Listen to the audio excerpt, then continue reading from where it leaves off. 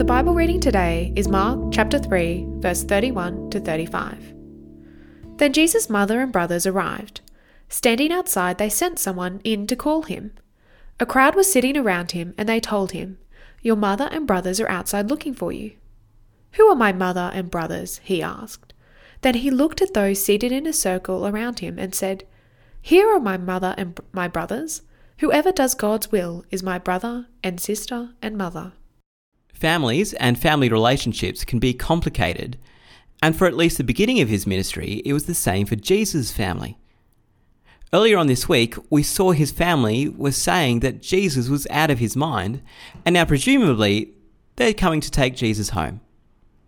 They've completely misunderstood who he is and what he came to do. Once again, Jesus is surrounded by the crowds and his family sent for someone to get him. However, Jesus transforms and radically opens his family up. Who is his family? Jesus says that anyone who sits at Jesus' feet and then puts his words into practice is his brother, sister, and mother. This is amazing. This means that you and me and people we know can become part of Jesus' family. Now, this doesn't mean that we have to leave our earthly families, but for some, believing in Jesus has meant just that. It's not uncommon for people who have converted from other religions to be estranged and rejected by their family.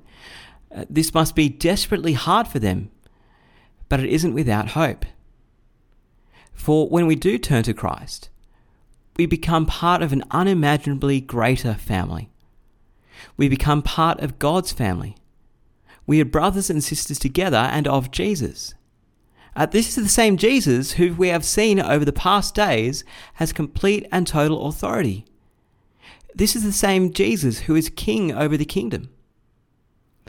This is the same Jesus who will ultimately go to his death and rise again, securing us a place with him for eternity. Yes, we are his brothers and sisters. Heavenly Father, thank you for the amazing gift of being welcomed into your family.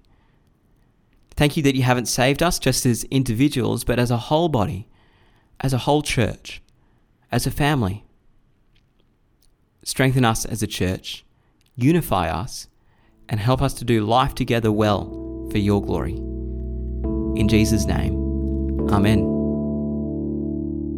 If you have any questions or would like to find out more about our church, visit stbarts.com.au.